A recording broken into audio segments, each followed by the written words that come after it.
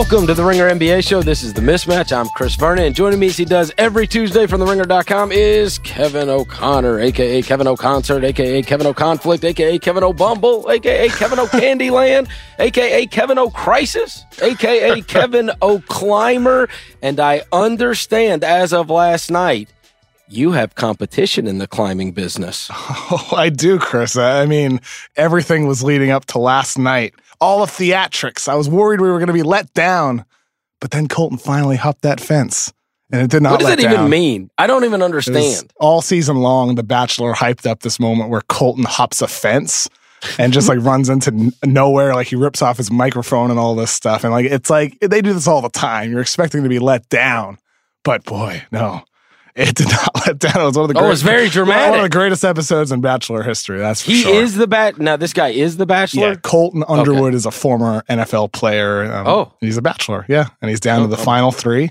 And he hopped that fence, man. It was better than my fence hopping moment. Let's just say that. Way more graceful as well, though we did not see his landing. This was not at Oracle Arena that this took place? No. Okay. It was in Portugal, I believe. Oh, Portugal. Much more scenic than Oracle Arena as well. Yes. Oh, wow. But boy, it did not let down. That's for damn sure. All right. Well, where did he go, by the way? I want to know. We don't know yet. We'll find out next Monday. Okay. Playoff mode was activated, Kevin. You may have heard. Oh, yeah. A couple of weeks ago. But sometimes things get activated that don't end up working out. And it appears that playoff mode has been deactivated, possibly. You have Kyle Kuzma literally pushing LeBron into his defensive assignment last night. Else. You have Pat Beverly loving the booze raining down on the Lakers. He ends up with 13 points, 9 rebounds, 5 steals, 5 assists. And Montrezl Harrell, after the game, said Pat Bev walked into the locker room, and before he could even see the assignments on the board or anything, he said, "I've got LeBron tonight." So, and to his credit, he pestered him the entire night. As of last night, the Lakers are 5.5 games back, wow. 18 games left. And last night, the questions turned to basically, hey, do you think they'll just shut you down for the rest of the year? And LeBron has to say, I'll talk to Luke about it, but I have no interest in sitting down. And obviously, we're up against it right now, but we're going to try to make a push and yada, yada, yada. Listen, they've lost 9 of their last 12. They have lost to the Suns. We keep on saying this is a huge game for the Lakers, and then they lose it. And obviously, last night felt like possibly the last straw.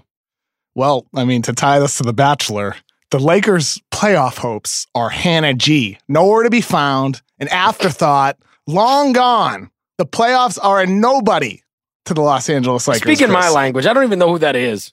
Well, here's the thing, though, Chris. Because the playoffs are long gone, the Lakers should have only one priority, and that priority is Anthony Davis. But here's the problem, though. AD is like their Cassie, the one they want, but they don't have. But Colton's going to drop everything and everyone else to chase Cassie, just like the Lakers need to do everything they can to chase AD, Chris. And that means increasing their odds of landing a high draft pick. And how do you do that, Chris? How do you do that? You lose. It's time to play Mo Wagner for 35 minutes a game. It's time to let Lance Stevenson be who he thinks he was born ready to be. It's time for LeBron James to rest his aching groin. It's time to sign Carmelo. It's time to tank. There's nothing to gain, Chris, from making the playoffs. Nothing.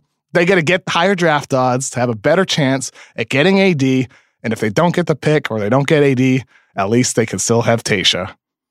Let's get to the real story of last night, which is Isaac Lee, who loves his beloved Clippers with every ounce of his heart. And that was a massive game. There's nothing more than he loves than defeating the Los Angeles Lakers and taking the Los Angeles crown. The first question is, Isaac, do you still have an erection? Colton doesn't. That's for sure. Oh, man. If you're asking me if I'm feeling good, like, yeah, I woke up this morning just all energized. I walked in here and I imitated Pat Beverly. I was like, hell yeah. It's true. So He did do that. It's true. Do you know that I read this morning? Now, this should be old hat for you, I suppose. I read this morning. Is this true? In the last 27 games that they have played, the Clippers are 23-4? Yeah. Because we play each other, 4 times a year?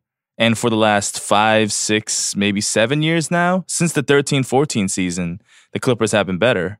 I know one's been good and one's been bad, but you're playing in that arena, which obviously should not be that big of a home court advantage for the Clippers, right? A lot of Lakers fans go to Lakers-Clippers games. Yeah, but then it's not that big of a home court advantage for Lakers fans either, because a lot of Clippers fans go to... Yeah. See, I thought that would be different because obviously the Lakers sell a lot more tickets, right? That stands to reason. But also, it feels like it's a lot harder to get Lakers tickets, as we know. Yeah, because they're more expensive. But Clippers fans do still go. They do go to those games? Yeah. All right. Well, if we're counting the Lakers out of this, Kev. They're done. They're gone. Okay, well, now we got over. Tank, Chris. That's the Kings are 3 back from the Spurs.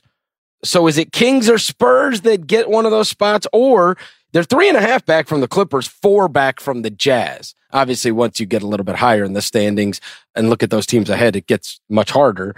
So the Kings would still be the one that would have the opportunity. As I said, they're 3 back from San Antonio. San Antonio got a good win last night against Denver that they really needed, considering the Kings. Yeah, because the Kings won their game behind a big Buddy Hield performance.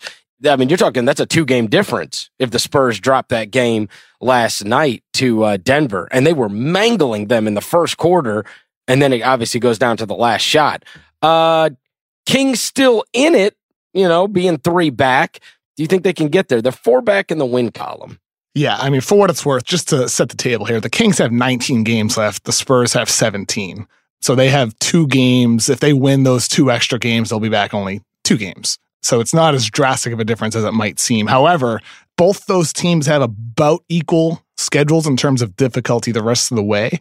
But the Kings, over their last 10 games, that's when their schedule gets pretty tough over the last 10. So I would give the Spurs an edge here, obviously, because they already are up, in the standings. But I wouldn't rule out Sacramento, but I think their last group of games is really, really difficult. When you look at, they faced Houston twice, Utah, Portland. There's a tough group of games over those final 10 or so games for the Sacramento Kings to really get over the hump. All right, and I suppose, especially after last night, Isaac, you're feeling good about your Clippers being able to hold on to a playoff spot? Absolutely. I feel like the team got better at the trade deadline with the Which is crazy, trade. Right? Shamit's been so good. Yeah, Shamit's been amazing. It's super crazy because they obviously got rid of their leading scorer and leading rebounder in Tobias Harris. And yet you now have gotten Lou Williams. In 11 February games, Lou Williams averaged 25 points and 6 assists a game and shot 42% from 3. Yeah. I mean, that is insanity. Well, what I think happened with the Tobias Harris trade was that Tobias Harris needed a lot of setting up from his teammates. A lot of plays were run to get Tobias good shots, to get efficient shots for Tobias, and he made them, to his credit. But now that they don't have to expend their energy on trying to get him going, they can get other people going. They can get Lou going. Yeah. There's been a lot of plays where Lou Williams just gets the ball on the top of the key, and then they run like 15 picks for him so that he can get to the rim. And Shamit's been knocked down. I had no idea Shamit was that good of a shooter. I knew he was good. I just didn't know that he was going to drain everything that touched his hand. There was a part of me that regrets this. Kevin, you'll love this. And I might have talked to you before I wrote the article last year about my guys that wouldn't fail. And I had Shamit on the list. Yep. And I talked to people in college basketball, and I talked to some people that knew him very well. And they said, well, if you want this to stand the test of time, the only thing I'd worry about was he had like real injuries. Yep. Like he had missed basically two full seasons. He should have been on one of the Van Vliet teams, like the Clay Anthony Early and that whole team. And he had missed a season, and then he missed basically a whole nother season. And so if you've already had those injuries in college, now it's worthy of concern for the next level. The kid is obviously a really good player. The concern is health. And so I bailed on it. And now in retrospect, I watch him because obviously, listen, those Wichita teams were great. And you see Wichita, I don't know if how much you guys pay attention, but they're having their first losing season in forever this year. For what it's worth, with Shamet, he had surgery for a stress fracture in his left foot in 2015, and then the same surgery on his right foot in 2017. So he's had two. That's scary stuff. Yeah, it is. And and I think whoever said that to you, or the people that did say that to you, are in the right. That was my concern with Shamet in the draft, and why I had him ranked a little bit lower than I probably should have. I mean, I think one of the things that Tim Conley said to me when I interviewed him for the Nuggets story in regards to Michael Porter is he was quoting another executive who said to him, well, with Michael Porter, there's an injury concern, but there's no basketball concern. And with Shamet, that same logic applies to him. It's like, yeah, for a late first round pick, yeah, he might have injury concern, but you know what? Like, this dude can obviously play basketball. He can shoot the hell out of the ball. He can run off screens. He can spot up. And like, the thing that makes him different, in my opinion, he's not just a spot up guy. He can handle and play make a little bit too as a secondary ball handling option. And with somebody like him, getting him in the late first round like Philadelphia did, and now the Clippers acquiring him, he's somebody that for a long, long time, as long as he stays healthy, there's going to be a role for him in the league. Yeah, everybody's going to make it all about LeBron and last night and the Lakers' failures, et cetera, et cetera. But I did want to at least give a shout out, not only because Isaac, is a producer, but because I think the Clippers deserve an immense amount of credit. It felt like maybe they were punting on a season at the trade deadline. It's like we talked about all year with them. They just have a lot of good players up and down their roster. They have a lot of good players. We didn't even mention Montrezl Harrell, by the way. It's obviously, listen, since the trade, you have seen Lou Williams explode and Harrell explode. Harrell, I mean, like him at Louisville, he was a guy that is hard not to like him just with the energy he played with that we see every single moment he's on the floor today. But he's come so far with his skill development, like passing off the short roll and reading the floor on both ends. I think Montrezl Harrell, he has 1 year left on his contract, which is very team friendly. Next summer in 2020, that guy, if I'm a team that wants a rim running center that can do a little bit more on the floor, I'm paying that dude. Yep. And to switch over for the Lakers, who do you think ends up paying for this? Let's say it plays out. It's Luke Walton. You think he's no doubt about it. He's the sacrificial lamb. Yeah, absolutely. It's like Mark Stein reported yesterday. The expectation is that he'll be fired at the end of the season. That's the expectation. Well, and that I was reading Ramona Shelburne's article this morning about the Lakers and everything that happened, and this idea that LeBron wanted these guys that are known for toughness, et cetera, and that they did his bidding by going out and getting some of these guys on 1 year contracts, et cetera, to build this team, but that the team ended up needing shooting. And so then they go and try to get Reggie Bullock, and they go try to get Mike Muscala, and that 0 for 7 last night from Bullock. Yeah. And that didn't take either. And I will tell you, I was watching some games last night, one of which was, and I know this is going to sound like a weird one to pay attention to, but I was watching Brooklyn versus Dallas. And the reason is, with about 20 games left in the season or less, you try to figure out, or at least I am trying to figure out, okay, who's like punting on the season? And you can just tell that it's just like, okay, let's get to the finish line here. And who's going to like play this thing out? So you see the Pelicans go and they win at Denver, and then they win at Utah. 2 like crazy impressive wins. And then you see even the Wizards the other night put up almost 140 on the Timberwolves. And so I'm thinking to myself, like, are they playing this thing out? And so anyways, the Grizzlies destroyed the Mavericks over the weekend by like 30. And I'm like, all right, was that just a one-off, or is this just a team that's punted on the season? And I was like, well, I'll pay attention to Brooklyn to see what's what. And I mean, they got slaughtered again by like almost 40 points last night. And obviously Carlisle's quotes after the game were like, listen, I know that they're not very good. I know they're starting Dirk. I also know when you lose by those kind of margins in the NBA, that's just not trying. The effort stinks. And it has. And so maybe they are one to watch that have just, they've given up on the year. That's why I was paying attention to see what would happen in that. I know that Brooklyn needs every game like blood, but Dallas, who I had just seen lose by 30, I was like, all right, was that just a one-off? And it wasn't a one-off because they were even worse last night. Oh, I mean, that gets back to the Lakers and Clippers too. Patrick Beverley said after the game, we just want it more than they do. Yeah. And it does seem like that watching these games, which it's like, back to my Bachelor analogy. Right now, the Lakers are at the point where they are too far removed from the playoffs to really have a chance. And if we're being real here, what is there to gain? What is there to gain from the Lakers getting the 8 seed, getting a spanking from the Warriors in round 1? Like, what is there to gain from that?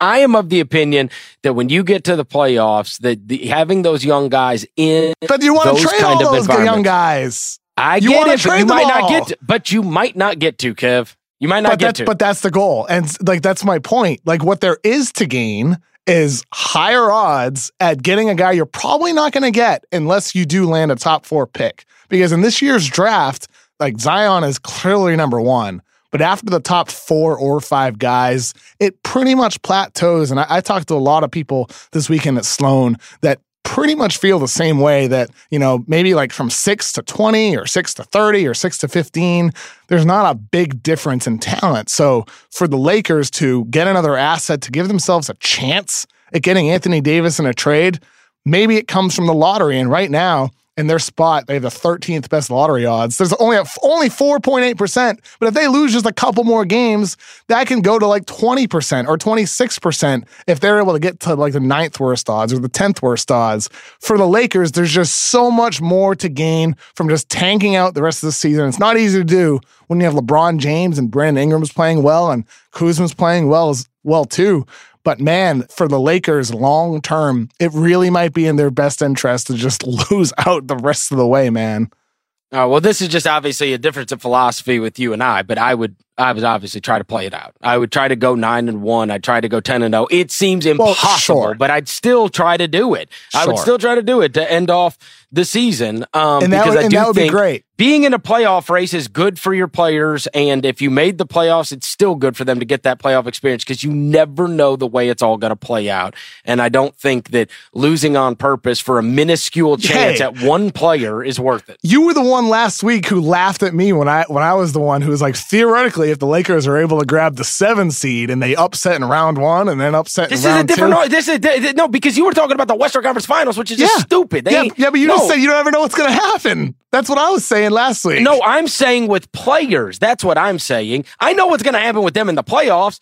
I don't know what's going to happen with their players but you don't. in the offseason. You can say, they're just going to trade them all. But what if they don't? You'd still want them playing out the season. You'd still want them maybe getting playoff experience. What is 4 games against Golden State going to do? What are you going to gain from 4 games against Golden State? Because every one of these young teams have taken their lumps in the playoffs before they went ahead. It's never the first year. You don't make that run the first year. You take your lumps. Sometimes you do get swept. So what? And I'm with you that there's experience to be gained, but the point is that they want to trade these guys for Anthony Davis. That's the goal. That's the ultimate goal. That's the dream this summer. That's their Cassie. They wanted to a month ago, and how'd that work out?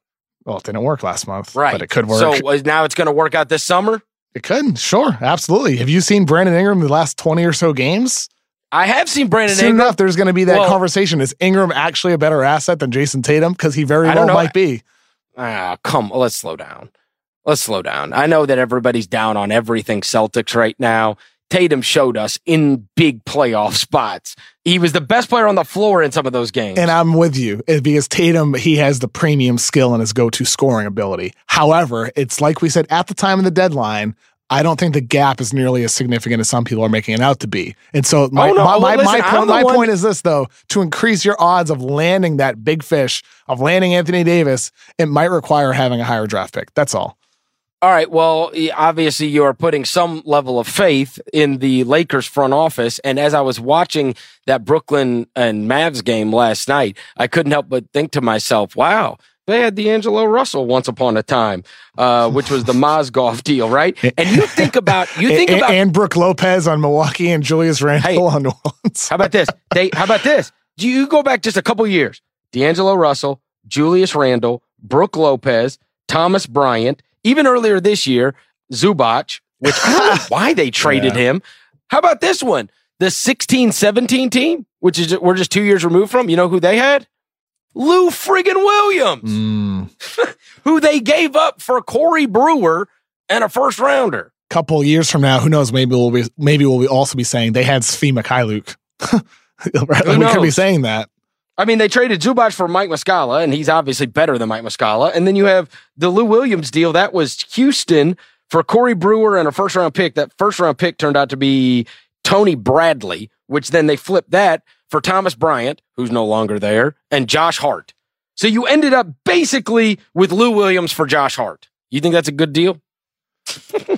So you really don't think there's anything for the Lakers to gain from losing just a couple games, just falling down the standings, a couple spots to increase odds from like 5% to 20%? You don't think that there's no value in that? How are they getting to 20%, Kevin? Because that's the way the odds work. No, hold on now. They've won 30 games. Yes. They've won 30 games, Kevin. Right now, there are 1, 2, 3, 4, 5, 6, 7. Let's pause for a second 8, here. 9, 10. There are 10 teams in front of them, Kevin. Exactly. Let's pause for a second here, okay? Right now, the Lakers are 1 game back from New Orleans, who have a 20.3% chance at landing a top 4 pick with the 9th worst lottery odds, because with the flattened odds, it's 14% up top, which increases the chances in the middle of the lottery. So the point is that there's a drastic difference between that 9 spot and that 13 spot where the Lakers are now, but there's not a big difference in the game separating those teams. It is very close in the standings there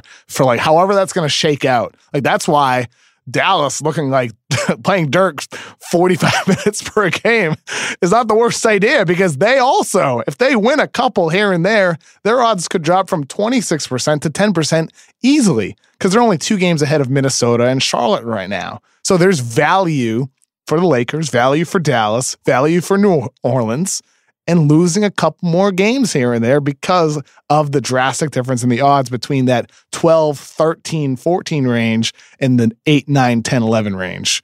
Wait, I'm looking right now, and it says that if you got the 9th worst, you got a 4.5% No, I'm talking chance. about the top 4, not number 1, for top 4. So it's 20.3% for top 4. Yes, you're right. It's only 4.5% for number 1 overall, but it's 20.3% for top 4, because now the top 4 picks are being drawn in the lottery instead of the top 3. So theoretically, like the Miami Heat, like they have a 9.9% chance right now. They could theoretically land the 4th pick in the lottery. Right. That's why it's because of the changing lottery odds. It's not necessarily for a chance at Zion. It's a chance for Ja Morant or RJ Barrett or somebody else who they may value highly. That's where I'm coming from. Getting that additional asset to use an AD trade or trade for somebody else. I just think the increased odds of that are more valuable than making a push for the playoffs and probably missing anyway. Like they're just not going to make the playoffs. There's not enough games left. They're just not. Their schedule is pretty tough too in comparison to the Kings and the Spurs, these teams ahead of them in the standings. I just don't see a path for the Lakers. They blew it. And I think it's a failure that they didn't make the playoffs, but with this failure could come a reward if they are lucking out on lottery night and do end up landing a top 4 pick. That could be their ticket to ultimately having more assets to put in a trade than the Celtics do for Anthony Davis, or having enough assets that I think maybe Anthony Davis can try to go all in, pushing him to the Lakers, which may diminish the odds that the Celtics are willing to put Tatum and everything else on the table. I just think I'd feel a little bit differently if I thought that those teams ahead of them, if those teams ahead of them were so locked in and they were playing so great. Now, again, I'm with you. They've got a minuscule chance. I get it. But those teams are losing records in their last 10 games, both the Kings and the Spurs. And that's the Spurs after winning 3 in a row. I mean, they just went like 1-6 or something. They were 1-6 in the 7 games before that. 1-6 in the 7 games before that. So that would be my cause for pause and just say, hey, you know what? I'd still play it out just in case. Because I don't think the Lakers' problem is assets. They've got assets, man. Yeah, they do. In terms of being able to do stuff. You know, I think part of it for me is this, though. It's like they have assets, and, you know, on trade deadline, the conversation was about how New Orleans wanted 4 first-round draft picks, right? And if, let's say this summer, the Lakers end up getting the 8th seed, and they end up giving 3 first or whatever it takes to get AD, and they do get AD, if you're giving up all those future assets, that is crippling your flexibility moving forward. And so I think even like if you're able to give up like the 8th pick this year, maybe it means you're not giving up those future picks down the line, because retaining those assets allows you to be more flexible in the moves you make down the line. It allows you to trade those picks for other players to help you build a championship team. There's just a domino effect from having a greater asset this year, whether it's like the 9th pick or whether it's landing like the 2nd pick in the draft. It allows you to keep other stuff to have a stronger overall team. So that's really where I'm coming from here. It's about building the strongest possible team. And I just think there's more potential reward and higher odds at a higher pick than there is at making a push for the playoffs and definitely, I would say not probably missing the playoffs, definitely missing the playoffs. They're just not going to make it. Okay, so now let's talk about real odds. At what day? It is Tuesday, March 5th right now. What day does the story come out that LeBron James is very hurt and that he was playing through it to try to make the playoffs, but he's actually really hurt? And that's why you saw Kyle Kuzma pushing him to play defense and whatever, right? I mean, this is the guy that wore the cast after they lost last year with the broken hand that I guess healed just fine. No one ever really talked about the broken hand ever again. Yeah. So now I'm aware that he had the hamstring injury. When do we get the story that he shouldn't have been playing on it anyway? And the reason the Lakers suck this year is because LeBron's hurt. How about this? Monday morning, next Monday, because they face Denver on Wednesday and Boston on Saturday. If they drop both those games, oh boy. I say under. I'll say by the weekend then. Okay. All right. You've got Monday, I've got by the weekend. Before the Boston game on Saturday. So Saturday's ABC game, Celtics versus Lakers. LeBron's not playing. Yes. I'm sure the NBA wouldn't be happy about that. You know what's interesting to me though, Chris, is if I'm LeBron, when do I start questioning like everything I just said about, the logic of having a higher pick and allowing you to retain assets? When does LeBron start questioning if his front office has the foresight to build that winning team? I think he did a month ago. When does he start? I think he did a month ago. Oh, you'll get that one too. Yeah. We'll get that story too, right? True. LeBron's really iffy on what's going on. I mean, questioning Magic Johnson, questioning Pelinka, questioning Luke Walton. Yeah. You know what's funny? Someday when LeBron's older, there's going to be a star player saying this about him, questioning LeBron's ability to build a team. Yeah, Kev, for that game on Saturday between the Lakers and the Celtics that you were talking about, LeBron's going to show up with a leg cast and a glass of wine. That's what's going to happen. After the game, though, he'll still be posting his happy love and life Instagram stories, though. I think that's probably so. Also, a couple things that happened last night, Kev. Dwayne Wade became the all-time blocks leader for guards, past Michael Jordan, 877. It was B.J. Johnson that he blocked from Atlanta, which is the 449th player that he has blocked. And there are two guys he has blocked more than anyone else. 12 times each, they were blocked by Dwayne Wade. You want to take a stab at it? I have no clue. Fire away, Chris. Joe Johnson and Ben Gordon. Wow, I never would have guessed either of them. Each got blocked 12 times each by Dwayne Wade throughout his NBA career. Ben Gordon. Also, a story came out yesterday about the Golden State Warriors and possibly bringing in Andrew Bogut. Quick thought on that? Well, I mean, nice big man depth at least. With Boogie, it's been very, very up and down for him, as you would expect. With Bogut, more depth at center. I think it beats some of the other options. All right. He set screens. He can set some really, really nice screens. That's for damn sure. Ones. Yes. He is the best illegal screener there is. The greatest illegal screener of all time. Yeah. though I think like someone like Kevin Garnett would have an argument for that too. There's a lot of great illegal screeners, to be fair. Yeah. Cousins is up there. Cousins is a good one. Yeah. Cousins is up there. They get some good ones. By the way, speaking of records of passing Michael Jordan, LeBron James is only 12 points back from MJ in all-time regular season points. And so Wednesday night, he'll likely pass Michael Jordan when the Lakers face the Denver Nuggets. Oh, so now we know why he's not going to rest yet. Yeah, get one more game and then time to rest. Okay, and we can really celebrate him after that. That would be so. Don't take LeBron James for granted, Chris. Well, you need to just drive over there to the Staples Center and tell Magic and Pelinka that. Right? Because they just pissed away one of his last prime years. I know. It's a failure to miss the playoffs. It really is. It's not the East, man. It is not the East. All right, we got to take a quick break. When we come back, we are going to talk about Kevin's article with what's really the matter with the Celtics. I've got to ask him some questions on that. Also, his experience at the Sloan conference after these words. Today's episode of The Mismatch is brought to you by Microsoft Surface. The new Microsoft Surface Pro 6 can help you get things done, whether you're on the field or running a business. Take Brian Arakpo and Michael Griffin, two former NFL teammates who have opened up a cupcake shop. With the Surface Pro, they can do everything they need, from setting schedules to creating promotions for social media and designing new flavors. Plus, it's light, super fast, and has a great battery life. Brian and Michael are proving you can tackle all your passions with the power and speed of the Surface Pro 6. Today's Mismatch is also brought to you by Hotel Tonight. This winter is a great time to check out Hotel Tonight. Whether you want to take a spontaneous ski trip or escape to a warm beach, Hotel Tonight makes it easy to book a room with one of their last-minute deals. There are tons of empty hotel rooms out there just waiting to be booked. That's how Hotel Tonight scores such incredible rates. They team up with awesome hotels to help them sell those rooms and pass the savings on to you. And these aren't last resort type places. Hotel Tonight works with cool, top-rated hotels you actually want to stay at. Unlike other travel companies, you don't have to scroll through endless list of hotels. Hotel Tonight shows you the best deal at great hotels, along with short profiles that have pictures and all the info you need.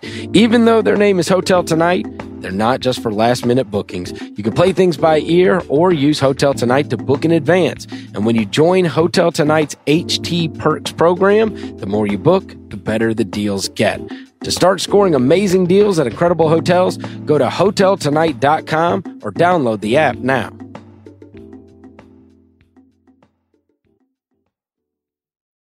Okay, Kevin, I read your article about what's really the matter with the Celtics, and you talked about a lot of different things that have gone on, but not the least of which that people have talked about is like the personality clashes, as it were, the inability to find the roles on the team, et cetera, et cetera. But everybody is focusing on Kyrie Irving. And some of the stuff that you wrote about that was the most fascinating, because it makes me think about when you're the man, you get all of the heat.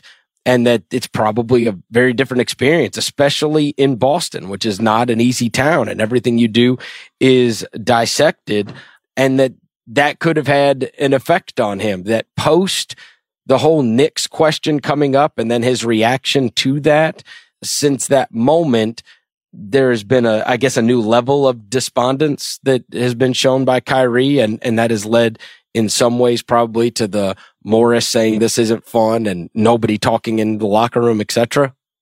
Yeah, people that I talked to did say it was around that time when Kyrie's personality did seem to change. That doesn't necessarily have to do with the questions about him going to the Knicks or the possibility of teaming up with KD, but I think it was the escalated media coverage that seemed to really tick him off.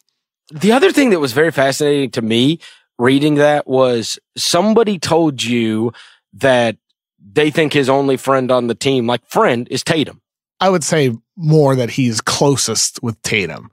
Like that is the deepest friendship. Whereas with others, put it this way, I think with the Celtics roster, somebody said this recently, I forget who said it, but it's like a group of individuals rather than a team.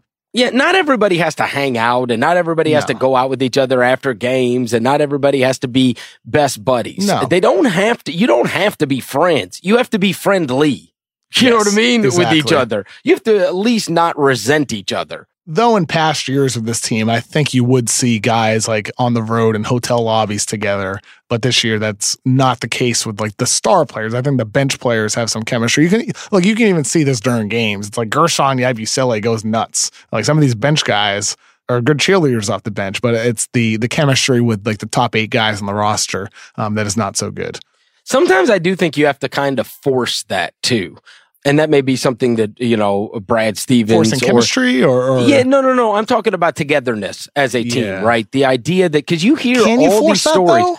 I do think you can greatly encourage. The Spurs, they have all manner of team dinners when they go out on the road together, and team events that they do together. Those old Heat teams with Spoelstra, and obviously it's a Riley trick, right? You get them together and you get these guys around each other, and they ain't sitting there just looking at their phones, right? Like you just work through team building things. Yes. I mean, I even think now in this day and age, it is even more valuable than ever to do that than just have a guy just be consumed in himself in the locker room on headphones on his phone, and then right after the game on his phone and going back to the, we're all subject to this.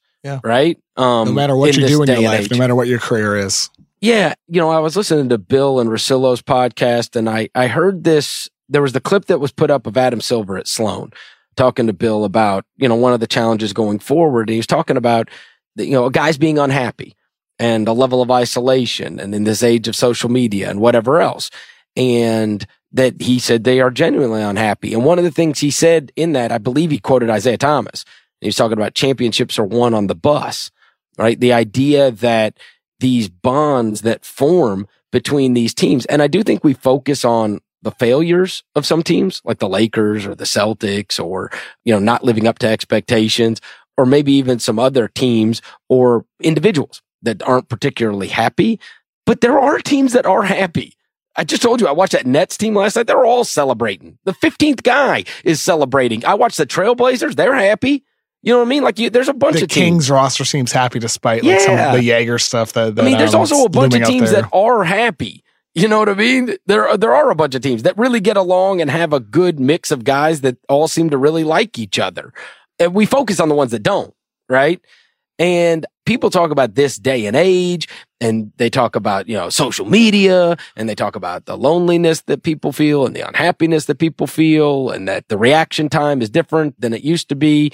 You hear people crapping on you on social media or writing articles about you, whatever, and you're aware of everything now, right? And I do think that's certainly part of it, and that it's sometimes even hard to hang out with people that are just, immersed in their phone if you go to a bar with them or whatever. And so personal interaction has taken a hit. That being said, it's been my experience over the many years that I've been in NBA locker rooms that some of it is just a young and old thing, and it's generation gaps. And there's always going to be different distractions, but the league does get younger. And you've got a lot of guys that are the best players that are one and done players, and they come in. And the other thing is, and I know this is going to sound crazy, and some people might think it's insane. A lot of times with the guys that you feel like that are unhappy, etc. And I don't want to just make a blanket statement. That's why I'm saying a lot of times. What you will find is it is more troubling right now to be involved in this day and age and the social media and taking over everything if you are not like in a relationship or have a family. And I say this from my own personal experience. When I was very young, I was in radio, and this was in the age of message boards, and I was getting absolutely killed.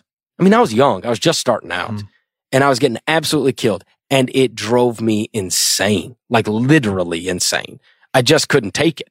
And I had at one point a girlfriend that at the time was like, why do you worry about this at all? Who cares about any of this, right? And it was almost like I was so embarrassed that she knew that I cared so deeply what these people were saying about me that it did change my outlook. And then as the years went on, you start, some things matter more than others. But I'm telling you, if you're not, this is the greatest endorsement of women in a relationship ever. Some guys, it's the best thing that can happen when everything revolves around you, right? And I see so many times we talk about these guys are unhappy and these guys are this and these guys are whatever. And I'm like, I wonder if they're married. I wonder if they got girlfriends. I wonder if because a lot of times these guys are surrounded by other guys that are all yes men, all the time. And that's who's with them all the time. And there's something to be said about having the lady in your life that wakes you up and says, get over yourself and stop having such a damn ego, right?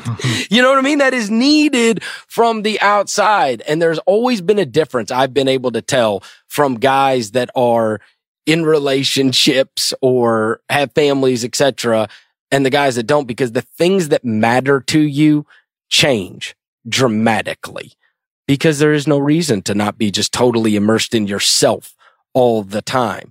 And maybe that will sound crazy to some people, but it has been my experience that is true. And I have seen guys change dramatically once they ended up in relationships. I'm not saying everybody needs to have a relationship or everybody needs to get married or everybody needs to whatever. I'm just telling you that it does, that guys that are seemingly much less apt to feel this level of unhappiness and care so deep. That's the biggest thing. You care much less deeply what strangers think about you when the people that you are closest with love you no matter what. Sure. I mean, I think your point also about upbringing is interesting as well, because a lot of players, whether it's in the NBA, if you make the NBA, the odds are in your town you were special. Like, you were the player in like middle school, and then in high school that everybody said you're going to be something someday. Like, you're special, right?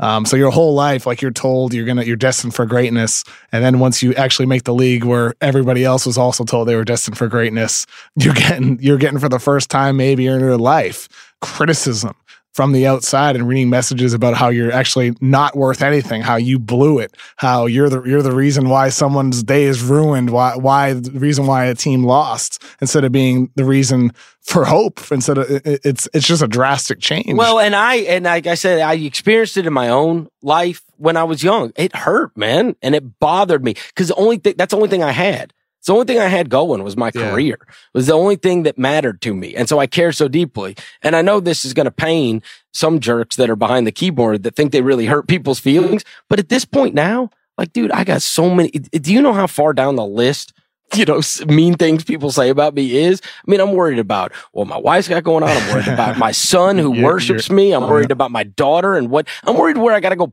like what we have after school and if I've got to go pick them up or if I've got to take them to a practice or whatever.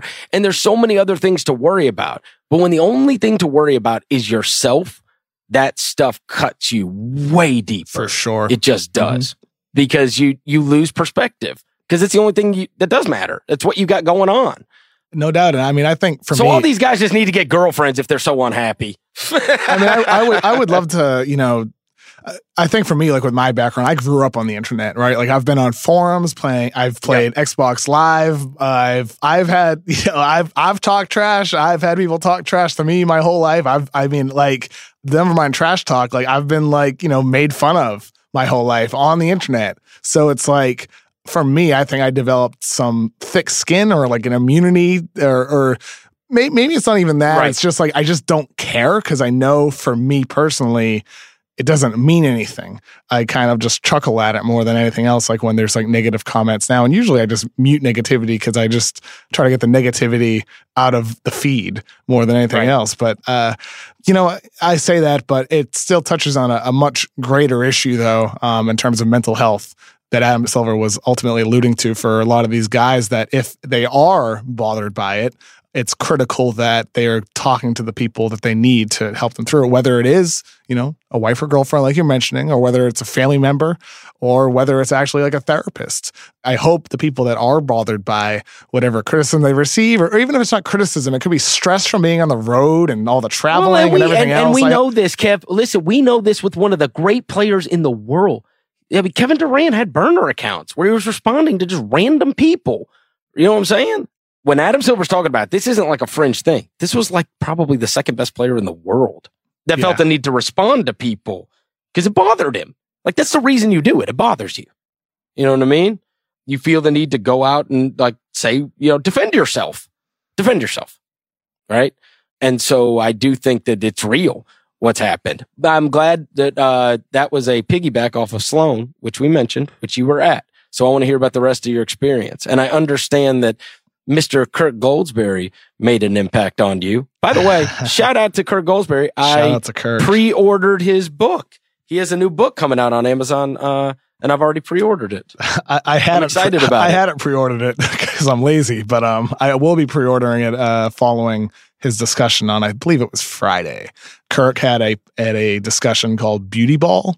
In summary, Beauty Ball for Kirk was just about using analytics to create a beautiful game for fans. And his point was, right now we have a game that is aesthetically pleasing. It's a great game with spacing and, and high scoring, but like there's still an element of defense and like the game is growing and it's better than ever. But at the rate 3-pointers are increasing, at the rates pace is increasing. His point is like, where does it go from here? Like, where is it in 5 years? Right now, I believe the league shot attempts are around 35%. 35% of shots are 3-pointers. And that is just obviously, as everybody knows, increased dramatically from what it was just a couple years ago. And obviously from what it was a couple years before that with this 3-point shooting revolution. Well, what happens when like there's a team or multiple teams that are taking 60% of their shots from threes and the league averages at like 44%, something like that? Is the game as beautiful when the post is even more devalued than it is today? Is it as beautiful when there's even less emphasis on the mid-range game than there is today? And I don't have the answer to those questions, and Kirk was saying he doesn't either. However, it's something that we should at least be thinking about and being proactive about solving, because if it does get to that point, I personally do think that, for me, I can only speak for myself, but I don't think I'd want to watch basketball where every game on average has like 45% or half the shots being 3-pointers. I like where it is around right now. I think I could handle a little bit more with some teams that are outliers, like the Houston Rockets. That's what I like, that the fact that they're an outlier, but I don't want everybody to be playing for shots that way. So Kirk's point is how do you account for that? And there's a couple of ways. You can obviously change the 3-point line. You can extend the line. You can remove the corner 3. You can do that by changing the line every year or by setting it at some certain point. Or you could change the key as well. He made the point how the original paint was originally actually shaped in a key until it was changed for the Wilt Chamberlain rules. So if you change the paint from whatever it is now, I think 16 feet to 8 or 9 feet, what it was before, that would allow post players to post up closer to the basket, therefore increasing the efficiency of post ups, therefore devaluing 3-pointers for certain larger players or even smaller players for that matter, using the post as a source of scoring. I guess Kirk's point is devaluing the 3-pointer by extending the line in some form would increase the value of the mid-range again. Or rather, not increase the value of mid-range. I would stay constant. It would just devalue the 3-pointer to get it closer to where the mid-range shot is. Because right now, statistically, there's just no reason to take mid-rangers early in the clock. You just don't. It's layups or threes. And if you're not taking mid-range early in the clock, your chances are you're making a mistake. So I think Kirk's underlying point is just... Do you think it would just cut down dramatically on the amount of guys that could shoot 35% or more from 3? That's the idea? Well, yeah. I mean, Kirk's underlying point was just about getting ahead of this. So like right now, with the way the league is growing, it's not going to stop. It's like the 3-point rate is not going to plateau anytime soon. It is just increasing exponentially. So how do you get ahead of that? I think there's a lot of logic to changing the 3-point line or maybe changing the paint to increase the value of post-ups because you're allowing players to post up closer to the basket, or you just extend the 3-point line, remove the corner 3 in some form in order to just create a balanced game. Like, it's a complicated discussion, but the point is that there is risk in allowing this rate of 3-point shots to continue rising. Say it, Kevin. Say it. Say it. Say the Rockets ruined basketball. Say it. Say it, Kevin. No, say the Rockets ruined basketball. Say James Harden ruined basketball. Say it. See, here's the thing. I don't believe that. I just don't. But here's the thing. Like, I love watching Houston. I love watching James Harden. We've argued about that back and forth. I think for James Harden, he's an innovative player. And I think Houston is an innovative team within the context of the game and the rules and how it's played today. And they could continue to play that way even if the 3-point line were changed. Look at these guys that used to be buddy. What they do is they exploit the system some way, somehow. And what's wrong with that? So Sam Hinkie, they had to change the lottery odds because of him. And now his old buddy, Daryl Morey, they're going to have to change basketball completely. Exactly. And that was ultimately the point. Like, the rules are what determine how the game is played. Like, whether it's removing hand checking, adding the 3-point line, changing the distance of the 3-point line, that's what changes the game. I don't think it's that big of a problem yet. Not yet, but that was the point. Like, when does it become a problem? No, you're right. Do you need to get ahead of that, or do you wait until it becomes a problem? Maybe ratings are down and press about the game is really negative. Like, that's the fear. Hey, you mean like how they'll probably change, throw away conferences? and the best teams make the playoffs because LeBron didn't make it? Is that what we're going to do? I'm in favor of no conferences. Well, listen, if it was ever going to happen, it's going to be because they don't get LeBron James in the playoffs. I am in favor. Like, there's another thing, like Adam Silver discussing, like the idea of like changing the length of the regular season and adding mid-season tournaments. That's another thing I'm very much in favor of as well. Look, the game right now, it's like, I believe Mike Zarin said this on stage during one of the discussions. He's like, the goose is golden right now. The game is doing extremely well, and it's continuing to grow around the world. That doesn't mean that you can't make it better just because you're continuing to rise and ascend. You need to just try to escalate that more with making smart tweaks. So whether it's 3-point line or whether it's schedule changes, I think there's ways to continue improving the game to assure that it continues growing globally and doesn't plateau at any point. Mike Zarin, who is in the Celtics front office, and that will lead us to our NBA watch of the night. The Boston Celtics at the Golden State Warriors. It's on TNT, 10:30 Eastern. Since this weekend, there have been a tremendous amount of conversation, and including your own article on The Ringer about what ails the Boston Celtics. I think everybody thought with their load of wings that they have, they would be a team that could make life problematic for the Golden State Warriors. And wouldn't this just be so Celtics-like for them to go win at Golden State tonight and get everybody to say, hey, you know what? Like, if they can get it together and, make a run here towards the playoffs and they get to the finals, they are a team that could really give the Warriors problems, because we just saw it. I don't know. I mean, that just feels like something that could happen for sure. Especially, it's usually when the narrative goes drastically one way, which right now it's like, what's wrong with the Celtics? Celtics don't like each other. Celtics stink. Celtics are failing, right? That they'll go beat the Warriors tonight. Like, I wouldn't bet against that, seriously. Just because that's the way it goes in sports, right? We have to go back the next day and correct everything that we've, these grand statements we've made. In sports, and especially for the Celtics season, it's been a roller coaster up and down. Every time you think they're about to just plummet, they win a couple games in a row. Every time you think they fix themselves, they just start losing and dropping games. And I think that's why they just lack the foundation with the chemistry to have that sustained, consistent success. For right now, for Boston, tonight's game against Golden State kicks off a really difficult 4-game road trip against Golden State, Sacramento, the Lakers, and then the Clippers from Tuesday and through next Monday. It's a tough stretch. The problem is they don't hit their apex nearly enough, but their apex is still right there. It's a very, very, like, if they play their best game, it's still better than virtually everybody's. Yeah. Seriously. And that's why, Kyrie, I mentioned this in the article. Kyrie has said multiple times this season, it's like after game 70 is what matters leading into the playoffs.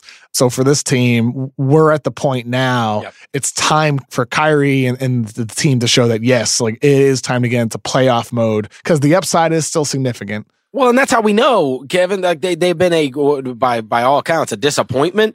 And yet in your article, you're reading it's like a top 5 defense, top 10 offense. I get it. Yeah. That part is a little bit misleading, though. Like, they have the number 3 net rating in the league, but they also have like the 10th best net rating against teams that have won over 55% of their games. I'm just saying, you still have to have enough good performances to have those numbers. No doubt. Yeah, exactly. The Celtics are still a really good team despite everything, which is why it's hard to you can't just give up on them entirely. There's still a chance that they fix themselves here before the playoffs. But it all starts tonight against Golden State. We'll be watching that. Remember, if you want to watch every NBA game, subscribe to NBA League Pass on NBA.com or from your preferred video provider. Kevin, it's always a favorite part of my week. I will talk to you next week. Me too, Chris. This was fun today. By the way, thank you for everybody, who likes the Ringer at Sloan. Everybody who said hi to me and Jason Concepcion and Jason Gallagher and Mose. Really appreciated the support, and people really like the show, Chris. They like the mismatch. So thank you, everybody. I love to hear that. Yeah. That we're big at Sloan. That's what I want to hear. We'll have to try to do like a live show there next year. That would be cool. It'd be fun. So we should. If you dig what you're hearing, go give us a rating and review on iTunes. 5 stars, 5 stars. It really helps. And we will talk to you next week.